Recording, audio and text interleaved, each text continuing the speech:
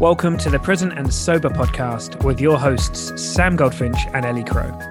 If you want to make your life bigger, not smaller, then this is the podcast for you. If you can sense that you're destined for more and you're curious about how drinking could be holding you back, listen in and come on this journey with us. Through the interplay of mind and body practices, we will help you elevate your daily life and discover the wonder and potential of going alcohol-free. Let's make life bigger together. Hey team, this is really exciting. We've got Racquel Reid with us. I was making sure that I get Racquel's name right. I've been practicing because I just confused my brain instantly by trying to say it in different ways. But Racquel, welcome. It's so lovely to have you here. Thank you very much for having me. It's a pleasure. Yeah. Now, there's a few reasons why we're super excited to have you on the show. One of them is the life that you lead, which is we can't wait for you to tell our listeners about. And the other one is kind of just your alcohol story and your journey. But before, we open the floor to that, what are the things that you'd love people to know? Just like a mini whistle-stop tour of you and what it is you do and all that kind of stuff. Yeah, so I'm Racquel Reid from Nova Scotia, Canada, and I'm a certified This Naked Mind coach. I actually went through certification with Sam, and I coach midlife mavericks on who are kind of, their life is stuck in self-doubt. I coach them through self-doubt, through self-mastery. And currently I am a solo world traveler, and my home at the moment is Nicaragua, and that will change to Colombia later this afternoon. That is cool. So we've literally caught you just in the middle of your transition time. Well, look, yeah. I don't know what makes it, I'm super interested to know how you're doing that. Having spent the best part of 10 years out of the UK and traveling, not I don't think quite in the same way that you are. I'm super excited to hear all about that. So perhaps we can find time for that at the end. Yeah. But just our listeners, one thing we know that they love is just to hear like a heartfelt story of someone's how they found freedom from alcohol and all the things that make sense to you to share. So I don't know where it makes sense for you to start. Some people start in the middle, some people start at the beginning, but go for it. The floor is yours. Let us know your story. Well, I'll start at the end. I work my way back. My journey with alcohol ended 10 months after rehab, and I was on the floor in my living room, crying on my hands and knees, begging something to help me because I didn't know what I was crying to. Because I had reached that point where I knew that I just could not continue to exist the way I was. So it was either end my existence or end alcohol. And thankfully, I ended alcohol, and I just celebrated 12 years of sobriety last week. Amazing. Yeah. Good for you. So, but it wasn't always that bad because my son's 23 now, and he was about 5 years old when the mummy wine culture started to emerge. So that was, like early 2000s. Prior to that, people that drank at home alone were considered problem drinkers right from the get-go. I mean, if you drank at home alone, you were one of those people that had a problem with alcohol because it just wasn't done. And then, through marketing and the brilliance of the alcohol companies, they discovered a new market, which was women. And the marketing started coming out that it was actually cool and chic and sophisticated to have a glass of wine at home after work while you're cooking supper for your son. And that's kind of how it started. And prior to that, I didn't even keep alcohol in my house. Like, I just didn't drink that often. And when I did drink, I would buy a bottle of wine or two if I was having people over or if I was going out with friends. That would be the quantity. And then I wouldn't buy more until, 2 months later when I did that again. And so I started to slowly kind of incorporate a bottle of wine on a Friday night. And usually there would be some left over on Saturday, which is in my mind now is unheard of. And then that slowly progressed to drinking 2 to 3 bottles every single night. And that was in the span of about 3.5, 4 years. So it Mm. wasn't a very long time. It, like I progressed very, very quickly to the point where it was a long weekend in Nova Scotia. And it was the weekend, it was a long weekend just before schools go back. So it was kind of this big family weekend. All, families would go out and one last hurrah for the summer. So it was a beautiful morning, and my son wanted to go to the beach, and I really wanted to take him.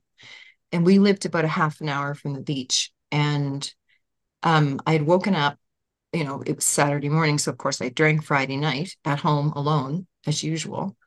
Well, not alone because my son was there. And I had woken up really hungover and still drunk from the night before. So I really wanted to have a drink to take the edge off, but knew that if I did that, then we wouldn't go to the beach because that would just be followed by more drinks and more drinks, and the day would be written off. So, and prior to that, like I was not drinking through the week while going to work, but I did have a really tough time on the weekends, not drinking during the day and actually getting out and functioning, like going grocery shopping, running errands, taking my boy out to do things. That was a real struggle for me at that point. Um, so this particular morning, I made it until about 10 o'clock in the morning. And I just felt like death. So I thought, okay, I'm going to have one glass of wine. Well, of course, that one glass turned into two or three. Then I put some wine in a travel mug and hopped in the car and went off to the beach. And so continued to drink at the beach in the hot sun, drove home.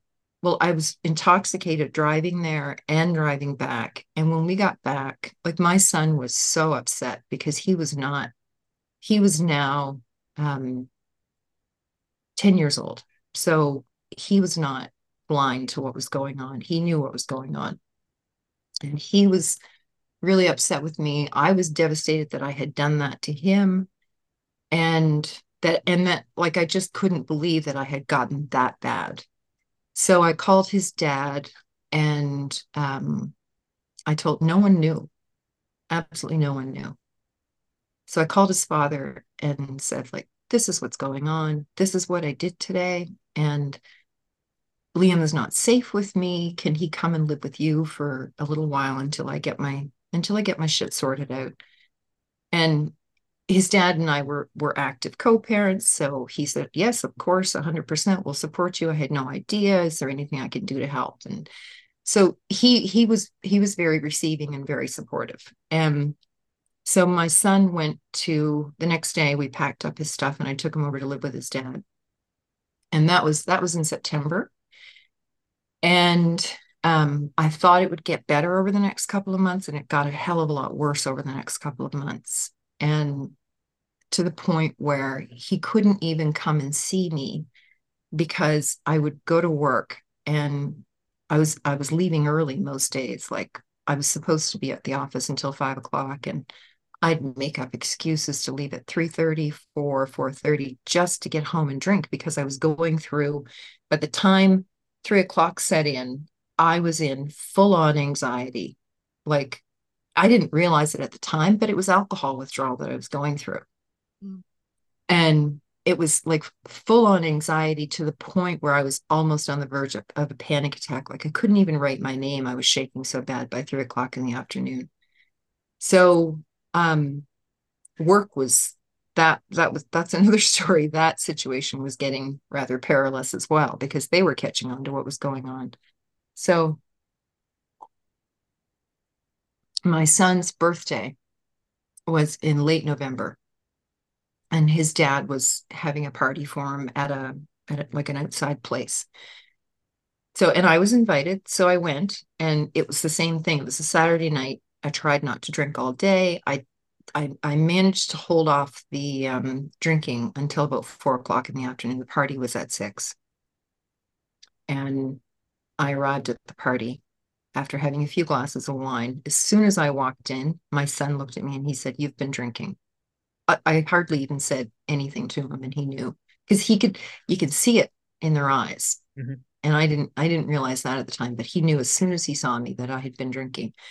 So that kind of set the tone for his birthday party. He was really disappointed. He was really upset with me. And after about an hour, he asked me to leave. So I left. And that was on a Saturday. And on Monday, I started calling rehabs to, figure out. At that point, I didn't feel I was safe because I was waking up with bruises and sprains, and I had a few fractures, and all while at home alone by myself. So on Friday, I admitted myself into a rehab facility for 28 days. And I'd like to say that was the end of it, but it wasn't. After that, it was a 10-month struggle of um, I would be I would be alcohol free for a month or two, sometimes three, and then then I became a binge drinker, and I would go on a binge, and I would, like I would shut off my phone. I'd go camping in the woods somewhere and just drink for 2 or 3 days. So that was devastating on my family because they didn't know what was going on. They didn't know if I was dead or alive. And it finally ended on October 21st. I just kind of said, like, I need help with this. And I don't know where the help came from. I'm not, I'm a spiritual person, but not a religious person. So I don't care where the help came from, but it came. And I had made the decision, like, this is it. I can't do this to myself. I can't do this to my son and my family. Like, I have to do this. I have to give it my all. And I had made the decision that if I didn't succeed with it this time, that I was just going to take myself out of the equation because I couldn't sustain on this roller coaster. And at that time, um, there wasn't, this is 12 years ago. Annie Grace didn't exist. There wasn't, there wasn't a lot out there that was reputable in, there were some fringe groups, but I wanted something that was kind of tried and true. So I thought. So and AA was free, and the rehab facility that I went to was a 12-step rehab. So they advocated AA. They taught us AA in there. And when we came out, we were expected to instantly get a sponsor, get a home group, start going to meetings, all of that. So I did that. I did exactly what I was supposed to do. And it AA worked for me to a point. Like I did manage to maintain sobriety after that last one, which was October 21st. And I dove right in. I thought, well, if I'm going to do this, I'm going to do it with all my heart. I'm going to give it my everything. So, like in AA, they say, like, you're supposed to be involved in service, and you're supposed to support your home group and sponsor other sponsees once you feel ready to do that. So I did all of that. I was on the executive board for a region. I hosted roundups. I went to thousands of meetings all over the province. I spoke at meetings and supported my home group. And at one time, I was sponsoring about 5 women at a time, which was a bit much because I had appointments every day of the week with sponsees. And after a while, it was like it just felt very like I started to feel very small and irrelevant in my recovery.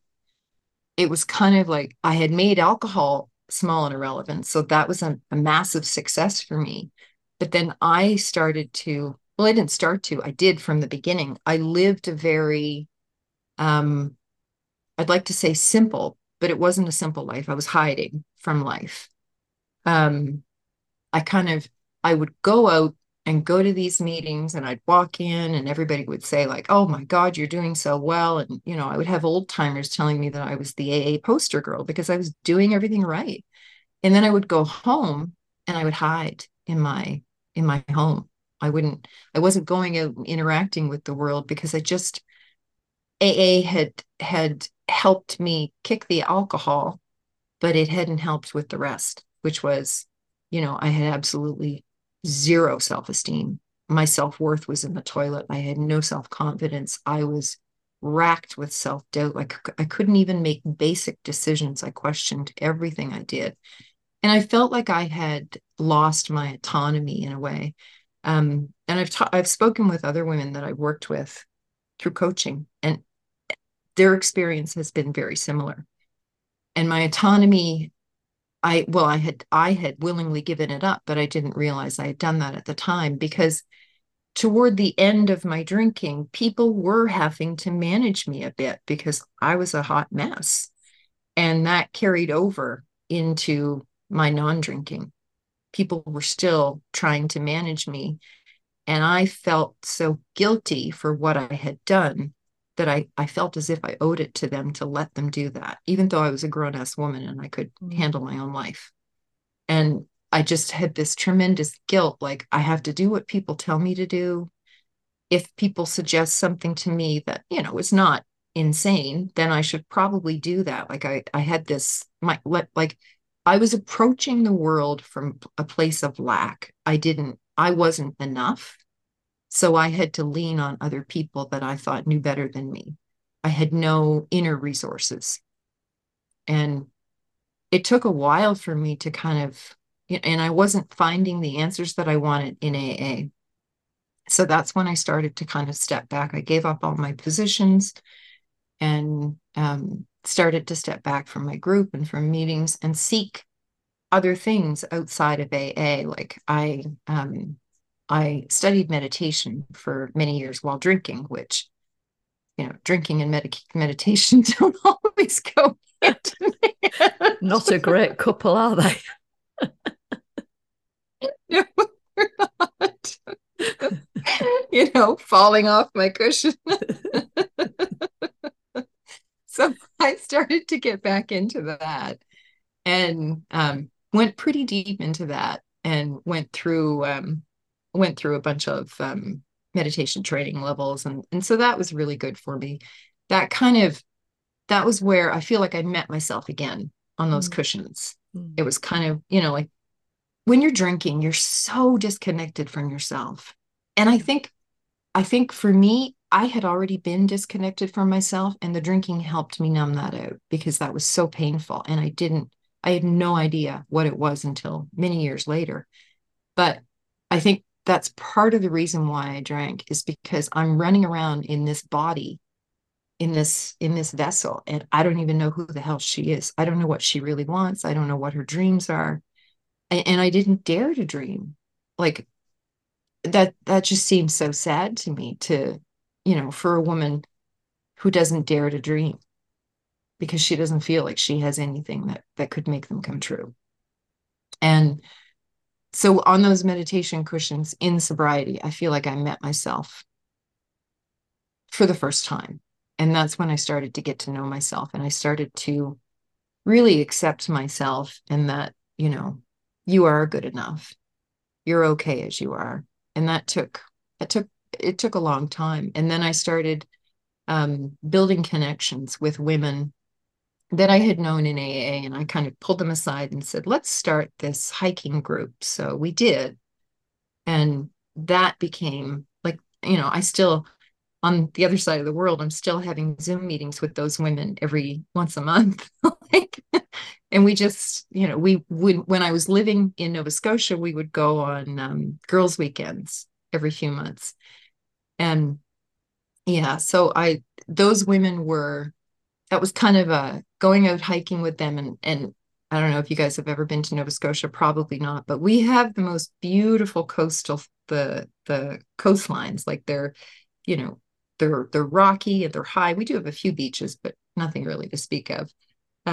So when you're out on the coast hiking, it's just like this surreal experience. You feel the power of the water and the power of the rocks and the land, and it all kind of comes together.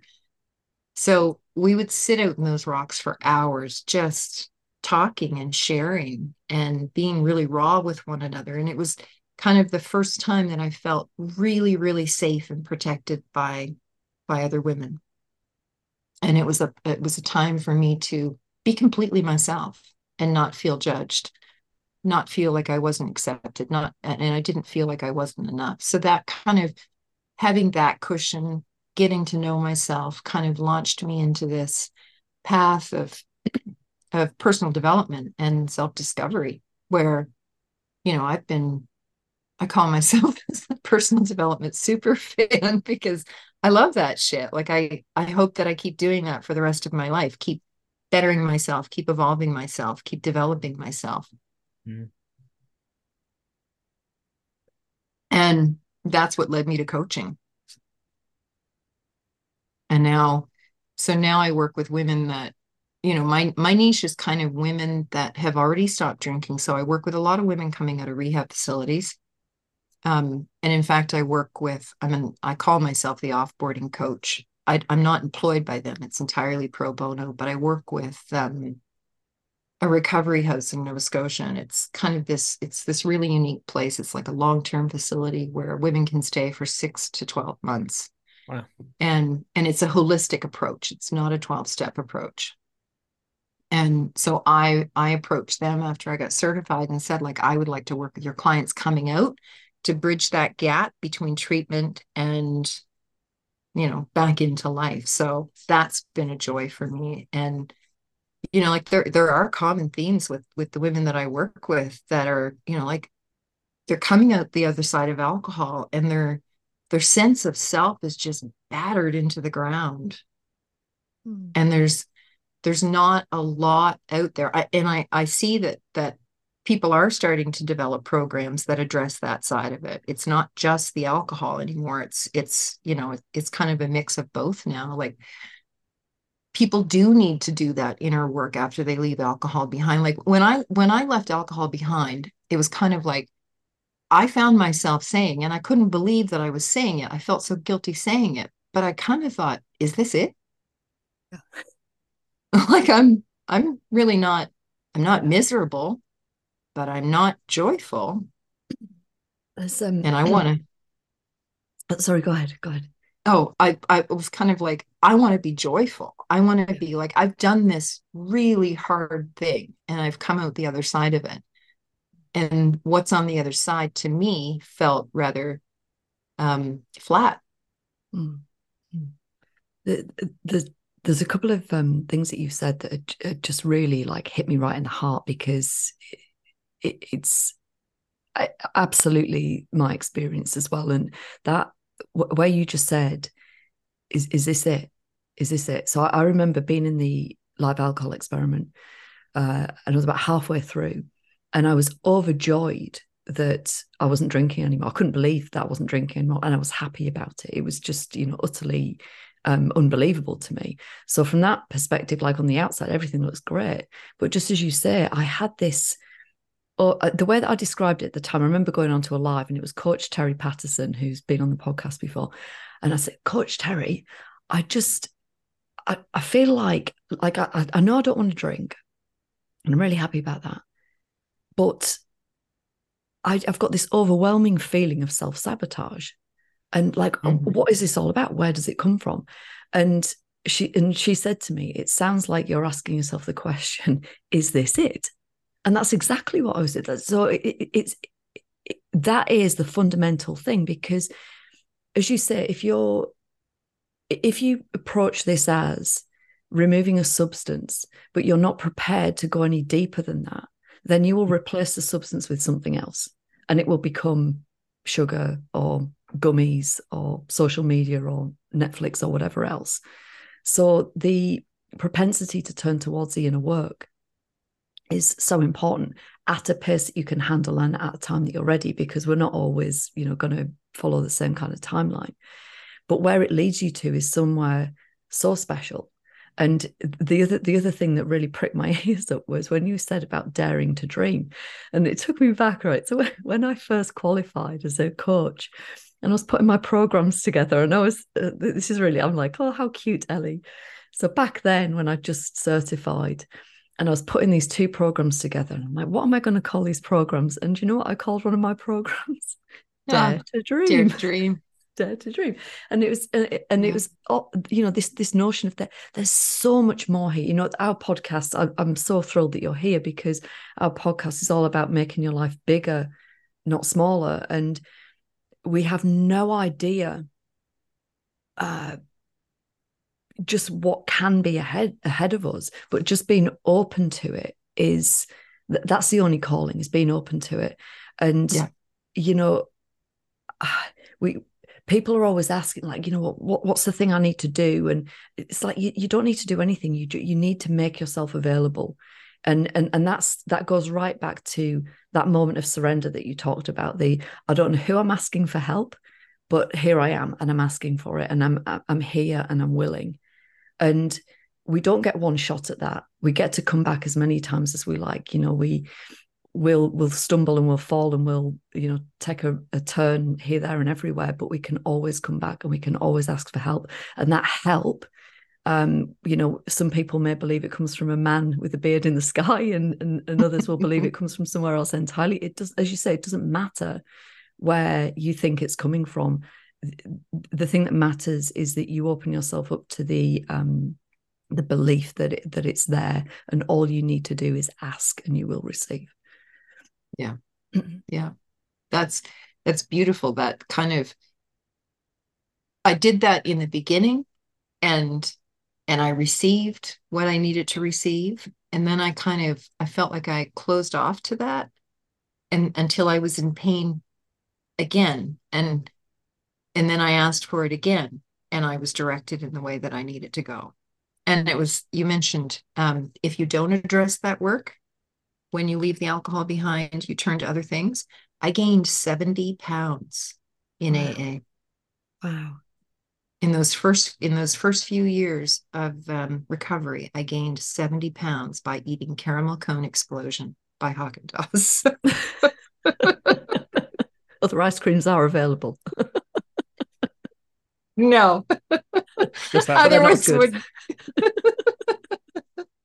other ones would not do.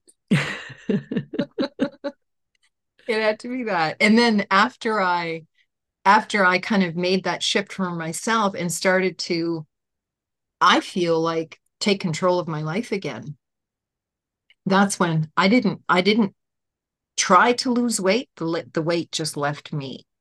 Mm-hmm. It wasn't, you know, I didn't make a conscious effort. I mean, I was being more active, and I was starting to feel better about myself, and taking more care of myself in how I ate. And I, you know, reduced and eventually eliminated the Caramel Cone Explosion. I kicked that to the side as well. So that helped. But it wasn't, I didn't go into it trying to lose weight. That was just a pleasant side effect of what happened. And I went back down to the weight that I was when I was healthy. Mm-hmm. Oh, you muted, Sam. Oh, rookie error there, Sam. Can you hear me now? That's weird. I don't know why that is. These are one of the things that I love that you mentioned that, Racquel, because I think, like, when it comes to things like hormones, which are kind of, it's like the language of the body. So the thing is, when if we don't realize, if we're looking for self-worth and value in like who we think we are, and we've lost touch with the truth of who we really are, then just a glimpse of that is enough to kind of just open us up to that beauty that's always been there, that just got eclipsed by the journey we're on, and all the muck that had like innocently built up upon it, and in an instant that can just clear the system out in a way that seems like weird and wacky. We're like, how is this weight suddenly going? Like I've been trying to get rid of this through dieting or this kind of stuff. And the truth of the matter is that, but if any of us have been holding on to cortisol because we've innocently been stressed because we've had some core stuff going on that's been invisible, the moment that starts to shake away, well, of course your hormones start signaling different to each other. You know, the system's incredibly wise. It's constantly trying to just wake us up, bring us home, remind us that we're whole. And that flat feeling, I love that you mentioned that thing that people feel about being flat, because what often happens in my experience is people get that kind of like rush of, whoa, what was I worried about? Pink cloud, however they want to describe it. And then sometimes there's a flatness or a numbness or a malaise that comes in, and they start pointing out there going, oh shit, is this it? Like, is this what I'm kind of, how I'm going to be for the rest of my life? But actually it's almost like ice that's formed on top of all of the rich beauty of feelings and stuff. But your system isn't going to kind of allow those back in until you know it's safe. Like, it's not stupid, the system. It's incredibly clever. So a lot of that inner work is in understanding the safety of feelings, the safety of emotions. And so that journey, that knock, when we hear it, as scary as it can be, I think if you talk to anybody who, hand on heart, is truly free from alcohol, which is not the same as just not drinking, truly free, they have been through their own process in that realm. I don't think it's possible to move through to true freedom without that, at our own pace, in a safe group with people that we know, love, and trust, and all that stuff. But I think it's very important you bring that up, because I've lost count of the amount of people that there's lots of, I don't think we've spoken about it that much on this show, but a lot of people share that, Racquel. So I think a lot of people are going to hear that at a very deep level. Yeah. I also felt this kind of, like when I was asking, is this it? I felt this intense shame and guilt for even asking that question, because I had given up alcohol, and I'm like, my God, my life was so much better. Like, how dare I ask for more? I kind of felt that way. And then I changed the question, and it was like, well, how dare I not ask for more? Yeah. And that's when things changed. And you said you're given a glimpse, and the glimpses that were shown to me when I was drinking, I couldn't look them in the eye. And I had a few glimpses shown to me after that, and now I have them all the time. But there was a glimpse that was shown to me, and I'm probably going to cry just talking about this, but it was a couple of years after I'd stopped drinking. I had a glimpse of who I really was, and she was so fucking strong and powerful. She was like a mountain. And I thought, that's who I really am. So I'm done playing small. I'm done feeling like I don't fit in. I'm done feeling like I'm not enough, because I am enough. And it was kind of, I started walking toward her. And and the path just, as soon as I opened up to becoming her, the path just opened up for me. So beautiful. And it was amazing. And like now, now I see glimpses of that all the time. And I saw a glimpse when I made the decision to adopt the lifestyle that I have now. Like a little over a year ago, I had decided to do something really big and really powerful and really insane. And that was to travel full time. And I was sitting with a friend having coffee, and we were talking. It was this guy that I had just started dating, and it's really great. Like, had I stayed in Nova Scotia, we probably would have went somewhere, but I knew it wasn't going to happen, because we were talking about, where do you see yourself in 5 years? And I said, well, in 5 years, 10 years down the road, I want to travel with my coaching business. And that's the beauty of coaching. I can do it from anywhere. And then as soon as I said that, I thought, no, that feels too safe. Like, I'm just going to keep pushing that 10 years down the road for the next 20 years. So I've got to take some massive action here now and start making this happen if I ever want this to happen. So I said, actually, no, I think I'm going to go in 18 months. And he just kind of looked at me like, what? And then that evolved, that shortened down to 9 months. And yeah, I hit the road on February 28th. And I've been traveling on my own through Central and South America for the last 8 months. Those kinds of, like, that's amazing. Those kinds of decisions are so funny, because, like, if you ask yourself the question, like, what would actually stop me from doing that a month from now? You'd be surprised how often the answer is a lot less than I've been making up in my head. So that's not me saying to everybody, do it in a month, but like, that's a really cool thing to share. That whole, 5 years from now, 10 years from now, that's it doesn't have to take that long. It doesn't have to take that long. Like, we grossly overestimate, I think, how long it's going to take for us to do incredible things. So what are you up to then? So how long are you spending in each place? Like, how are you determining where you go? Like, how are you being led? Just by the heart, or how's by it my going? heart? Yeah. I belong to a lot of digital nomad groups on Facebook and solo travel groups on Facebook. And I just kind of, I don't post very often, but I read the posts. And when a place, if someone speaks about a place and that place speaks to me, then I start doing a little research and figure out, is that somewhere that I want to go? And so I've spent I spent a couple of months in Costa Rica, and I spent a couple of months in Colombia and a few months or 2 months in Ecuador, and now I'm here in Nicaragua, and I've been on this amazing island for the last 2 months. That has been absolutely delightful. And I leave here today and I'm heading back to Colombia for a few months because I've absolutely fallen in love with Colombia. So I'm going there to max out my tourist visa. Wow. I'll stay until I have to leave. And then I haven't decided where I'm going to go next. I might come back to Nicaragua and stay on the mainland for a couple of months because there's Granada is a smaller city in Nicaragua that I've been hearing a lot of good things about through other digital nomads and through people I've met here on the island. They speak very highly of it. So I might go there. I don't know. This is the first time that I'm flying to it one destination without my next destination plan. So I'm kind of, because when I started, I was planning like 6 months out, and I continued to do that. And now, I've only got the next 3 months planned out. After that, I don't know where I'm going to be or what I'm going to do. I might go to Europe. Maybe I'll go to Asia. I don't know. Those are all on my list of to-dos. So, Wow. God, what a lifestyle. What a lifestyle. yeah. And so when you embarked upon this, did you, because you've obviously got ties, like you have your son who's obviously much older now, but how does your lifestyle, your nomadic lifestyle, fit with what you left behind? Well, it doesn't really. I sold everything that I owned. Wow. So all I own now is in my suitcase. Wow. God, that's freeing. Yeah. That's freeing. Yeah. That was that process of selling everything you own, that could be a whole podcast episode in itself. Like, that was transformative. It really was. And it's so now now my whole family, like my mom and dad and my siblings are in Nova Scotia. My son is in Nova Scotia. My friends that have become family over the years are in Nova Scotia. So we do keep in contact quite regularly.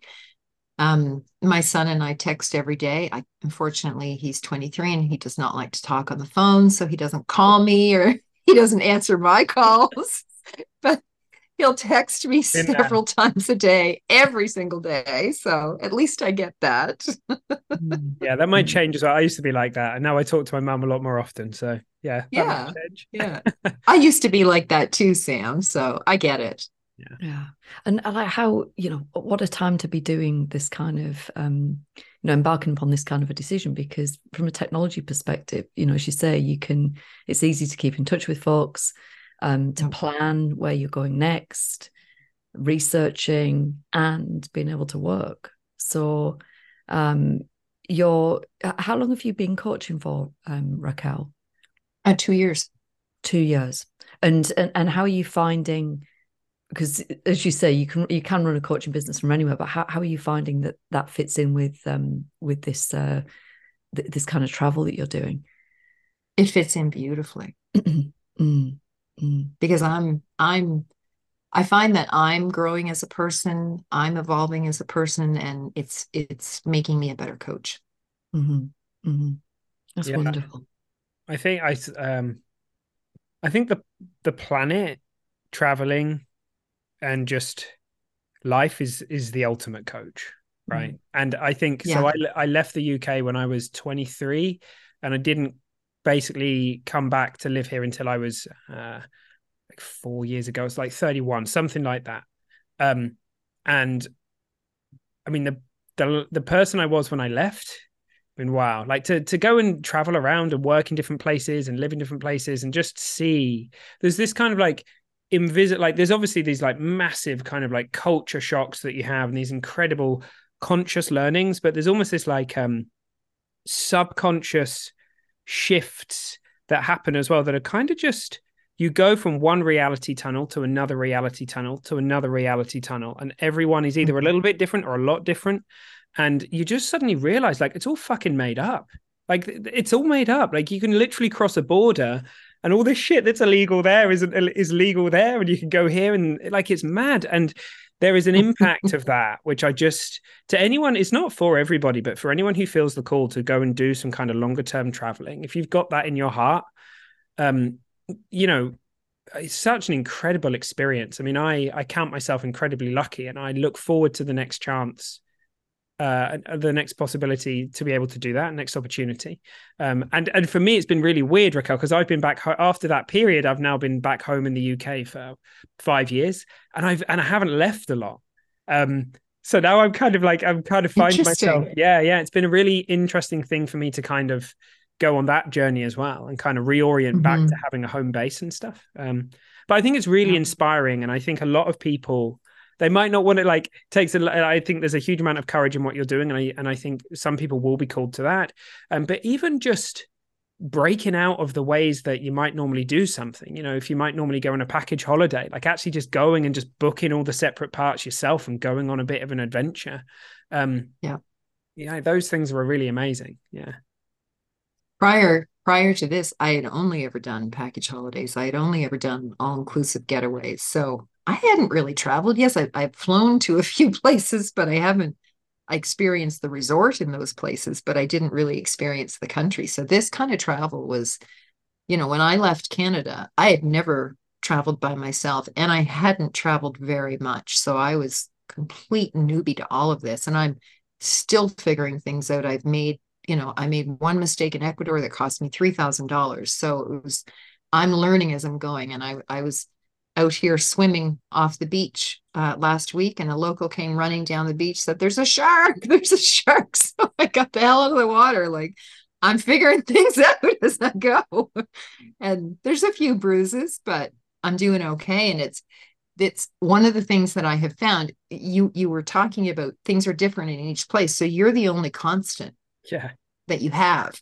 So you had better have a damn good relationship with yourself. And I figured that out pretty early on. Like, if I don't have my own back, no one else is going to. Like, I have to be my cheerleader in the corner. I have to be the one who supports me when times get tough. I have to be the one who, picks me up out of a funky mood. Like, I have to be the one, and I have to sometimes be the one to allow myself to be in a funky mood if that's what I need. Like, I really have to be my biggest cheerleader, my biggest supporter. So I would recommend, before you go on a journey like this, at least start that kind of work. But even if you didn't, once you're on it, you'll figure it out pretty damn fast. Yeah. You'll catch up. It's like baptism by fire. Yeah, that's for sure. Well, hey, I love that. I think that's amazing. Like, there's so much. I know from reading through your website, mate, that there was, I kind of really got this sense of you just helping people take their power back, which is exactly clearly what you're doing, and you're shining a light for that. So if people, and I'm sure people have listened to this and they feel really inspired, how do people reach out to you? What are the things that you're up to? Tell us all that cool stuff. Well, I just finished, actually this week, finished a course called Rise, and it's a free course that I'm offering. It's a 4-week course, and it is designed specifically around this, about taking your power back, about going, moving from that place of being stuck in the mud of self-doubt to self-mastery, getting back into the flow of life. And it is designed for specifically women who have left alcohol behind and are asking that question. Is this it? This is not it. That's not it. There's a hell of a lot more to it than that. And that little voice inside that gets louder year after year is telling you that there's a hell of a lot more to it, that you were meant for a lot more. So I'm offering, so they can find that on my website at racquelreid.com/rise, RISE. Awesome. Sounds fabulous. Thank you so much, Racquel. It's been really lovely to spend this time with you. And I do want to book you back in to talk about the process of selling everything. I'm really intrigued by that. I kind of want to do it myself, torch everything and run. I think, just for the personal growth in that experience, I would recommend people every 10 years or so just sell all their shit and start over. Yeah. Well, I kind of had a mini one of those last year when I separated from my husband and was leaving the family home and moving to where I am now. And, it's a small property, just, from a practicality perspective, I couldn't bring everything. And the process of letting go of so much, stuff, just material stuff that, I've been carrying around and accumulating for years. And some of it was linked to, like, when I was a kid, we weren't in poverty, but we didn't have a lot of money. So it was drummed into us, you look after what you have, because you're not getting a replacement. And so I was, in that place of scarcity and lack of, like, there's not enough. So I have to look after and, keep tight hold of what I have. But to what end? And there was a really simple example of, like, we were, after we were married, we bought this really beautiful set of Vera Wang crockery. And that Vera Wang crockery came out one Christmas, and then it just sat in a cupboard for, however many years we were married, 13, 14 years that we were married. And when I was moving, I said to my friend, oh, maybe I should sell that. And she went, Ellie, just fucking use it, get some pleasure out of it. And of course, and that's my everyday crockery. But it's astonishing, the stuff that we hold on to. And and some of it is also linked to, like, I lost my father when I was young, and I didn't really have anything of his. All of his possessions were kind of sent off, and we didn't, I kind of had nothing to hold on to. And at that time, because I just didn't know how to process the grief, and I felt like I needed something to hold on to, and that kept me stuck for an awful long time. And now, having the realization of, like, you need nothing, you don't need to hold on to anything, and when you can let go of everything, then you start to feel deeply connected. It's really quite incredible. And then the things that you do choose to hold on to, the things that are in your suitcase, you really value, and you covet, and you take care of, and you gain so much pleasure from. So I definitely want to do the episode giving everything up, and then what's in your suitcase now. I think that'd be really interesting. The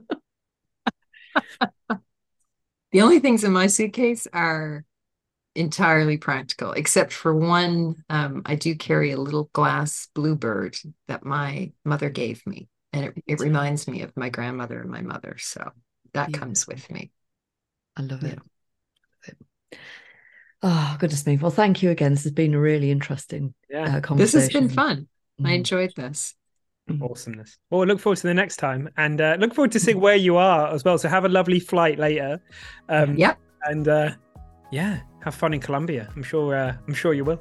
All right, mate. Oh, I will. I can't wait to get back to Colombia. It's an electric country. It's just, the energy is just, woo. Love it. Well, thank you so much for coming on, mate. And I know that our listeners will be looking forward to the next time as well. Yeah. Thank you guys so much. You're welcome. Be safe.